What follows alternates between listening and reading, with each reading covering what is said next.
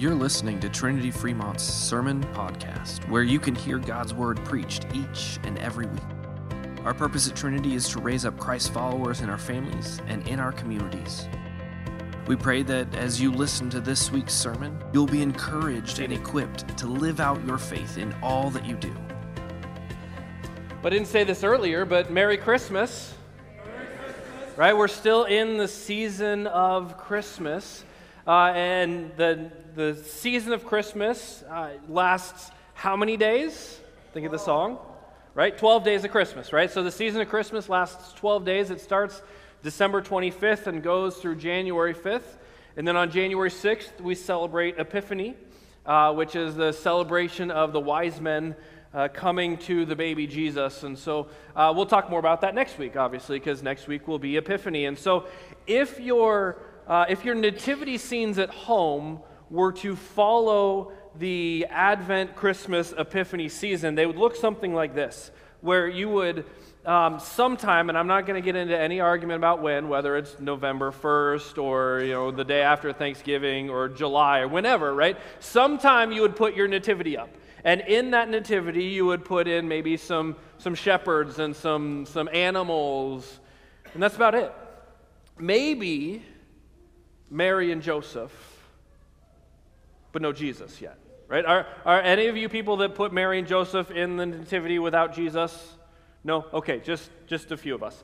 All right, so then on December 24th, on that night, you can put the angel and the star and baby Jesus, and Mary and Joseph maybe, right, if you didn't put Mary and Joseph in, right? Because now it's Christmas. And then and then at that point also, you pull out your wise men, but you put them somewhere else in the house. And if it works, you put them to the east. If it doesn't work, okay, that's fine. Right? And if it works also, then every day for those 12 days, you move the wise men a little bit closer until on January 6th, they make it finally to the nativity scene. So that's what it would look like if your nativity were to follow the seasons. Or you can just put the whole thing out at once and call it good, right? But that's the season, right? It starts with Advent as we look forward to the coming of Jesus, and then we get to celebrate the birth of Jesus for more than just 24 hours, right? And then 12 days later, we get to celebrate the arrival of the wise men. But again, we'll talk about the wise men next week, because this week is Christmas. And the Christmas season is all about promises that are fulfilled. Right? Jesus fulfilled a lot of promises throughout his life, throughout the way he lived his life, throughout the way he cared for people by healing them, by freeing them of demons, by freeing them of physical illnesses, by giving sight to the blind. But then Jesus also fulfilled promises in the way he went to the cross and the death that he died for you and me. And finally, he also fulfilled promises in his resurrection. Right? But it all started with his birth and the promises that he fulfilled in his birth. And probably the most notable comes from Isaiah 7, where it says, "Therefore the Lord himself will give you a sign. Behold, the virgin shall conceive and bear a son, and you shall call his name Emmanuel." And then the angel Gabriel, as he's talking to Joseph, we get this in Matthew. We get this account in Matthew. The angel quotes this as he says, "Behold, the virgin shall conceive and bear a son, and they shall call his name Emmanuel," which means God with us. Right? And so the circumstances surrounding Jesus' birth and conception are promises fulfilled. But also where he was born was prophesied in Micah 5:2, where it says, "But you, O Bethlehem Ephrathah, who are too little to be among the clans of Judah, from you shall come forth for me one who is to be ruler in Israel, whose coming forth is from old, from ancient of days." And the reason that Mary and Joseph were in Bethlehem was because of a census, right? And they go to Bethlehem to be there, to be with family and relatives, and to be in Bethlehem, because they're from the tribe of David. But then while they're in Bethlehem, right, the wise men come sometime later, and as the wise men are coming, King Herod sends them because he hears from the wise men about this new king, and he's interested in this new king, and he's actually doesn't like that there's this new king that has come. And so he tries to get information from the wise men as to who this child is so that he can come take care of Jesus. Right? But the wise men in a dream, they decide to go they're told to go in a different way and not back to Herod. And Herod gets frustrated that his plans have been thwarted. And so the best way to take care of this king is just to, in Herod's mind, is just to kill every single boy 2 years and younger in the area, which was actually a fulfillment of another prophecy from Jeremiah 31 that says, "Thus says the Lord, a voice is heard in Ramah, lamentation and bitter weeping. Rachel is weeping for her children. She refuses to be comforted for her children because they are no more." Now, in its original context, this was talking about the deportation of the people of Judah to Babylon because Babylon had just conquered them. And Jeremiah and Lamentations, they're both written by Jeremiah, and Jeremiah is preparing for the exile, preparing the people for the exile, and then lamenting over what has happened to Jerusalem. And so we see this take place very quickly after Jeremiah writes this, but also we see it take place more fully fulfilled in Jesus and his life around that. Now, the reason that Jesus wasn't in Bethlehem when this all took place was that, again, another dream came to Joseph and told him to take his family to Egypt to get away from all of this, which again was another fulfillment of a prophecy from Hosea 11 that says, "When Israel was a child, I loved him, and out of Egypt I called my son." And this, I think, is one of my favorite prophecies because it wasn't considered a prophecy when it was first written. Right? When Hosea was writing this, he's just telling the history of the people. The people of Israel came out of Egypt. They spent 400 years living in Egypt, and then they were put into slavery, and God brought them out of Egypt. And so Hosea is just telling the history of the people. But even in that, it's a promise that the people didn't even know that they should be expecting, but fulfilled in the birth of Jesus. And so as we see over and over and over, we see God keeps his promises. And this isn't just an Old Testament to Jesus thing, right? It's not just God keeps his promises regarding the Messiah, but he has promises for you and for me. And so a little bit earlier, I read from you Galatians chapter 4. And as I was reading through that, there are 5 promises that I see God speaking to you in that. And so I'm going to read that text again, and I want you to see if you can find 5 promises that God has for you in this text. "But when the fullness of time had come, God sent forth his Son, born of woman, born under the law, to redeem those who were under the law, so that we might receive adoption as sons. And because you are sons, God has sent the Spirit of his Son into our hearts, crying, 'Abba, Father.' So you are no longer a slave, but a son. And if a son, then an heir through God." Right, did you catch those promises? Right, first, God tells us that he sent his Son Jesus to redeem us, lost and condemned people who are in need. We can't do anything on our own. We are dead in our trespasses, and yet God sent his Son to redeem us.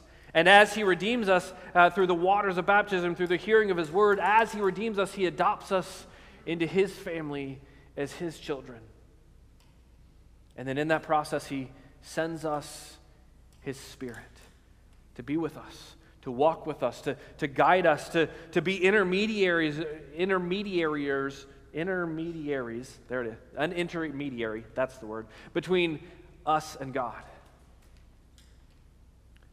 and to speak on our behalf. Right? And then he also frees us from slavery to sin and makes us heirs to God's eternal kingdom. Right? 4 verses, 5 huge promises that God gives to us. Now I know that most of you know these promises though, and so the question is then what do we do about these promises that God has for us? Well, Isaiah 62 says that for Zion's sake, I will not keep silent. And for Jerusalem's sake, I will not go quiet until her righteousness goes forth as brightness and her salvation as a burning torch. So what do we do about these promises? I will not keep silent. Now, as I say that, right, all you are silent. right? Because you're listening. And so, just to make sure we're all on the same page, can we say this together slowly, right? I will not keep silent. And specifically, what this text is talking about in Isaiah 62 is not keeping silent about God's promises. Because again, Isaiah is writing to God's people who, at the beginning of his book, he's writing up and preparing them for the exile to Babylon. And then towards the end of that letter, that prophecy, they're in exile. And so, as Isaiah is writing this, he is saying, I will not keep silent because I will continue to cry out for God because we're in exile. And this is not what his promises we thought would look like. And so I will continue to keep crying out to God until he finally fulfills the promises. Because we know he will, because we've seen him keep his promises over and over. And so I will not keep silent. I will continue to cry out to God until he keeps his promises. But also, I will not keep silent so those around me, those who are reading this, those who are hearing this prophecy, will be reminded of his promises and be able to look to his promises when times are tough. And so as this Christmas season is all about promises fulfilled, as God's people, we need to be able to do two things. Know the promises of God and share the promises of God. Right? Because if you don't know the promises of God, when times get tough, what are you going to do? Right? When life is lonely, who are you going to turn to? Or who's going to walk with you through the valley of the shadow of death? And over the last few weeks, I've been in hospitals a lot, both with my dad, many days, but also a number of members I've gotten to visit in different hospitals over these last few weeks. And as I've visited with them, there's been conversations that I can tell there's some fear, there's some concern, there's some nervousness, there's some wonder. But at the same time, as we get to read God's word, as we get to gather together in prayer, there's also been comfort and hope and peace in the midst of these trying times, right? Because these people, these families that I've talked to, they've known the promises.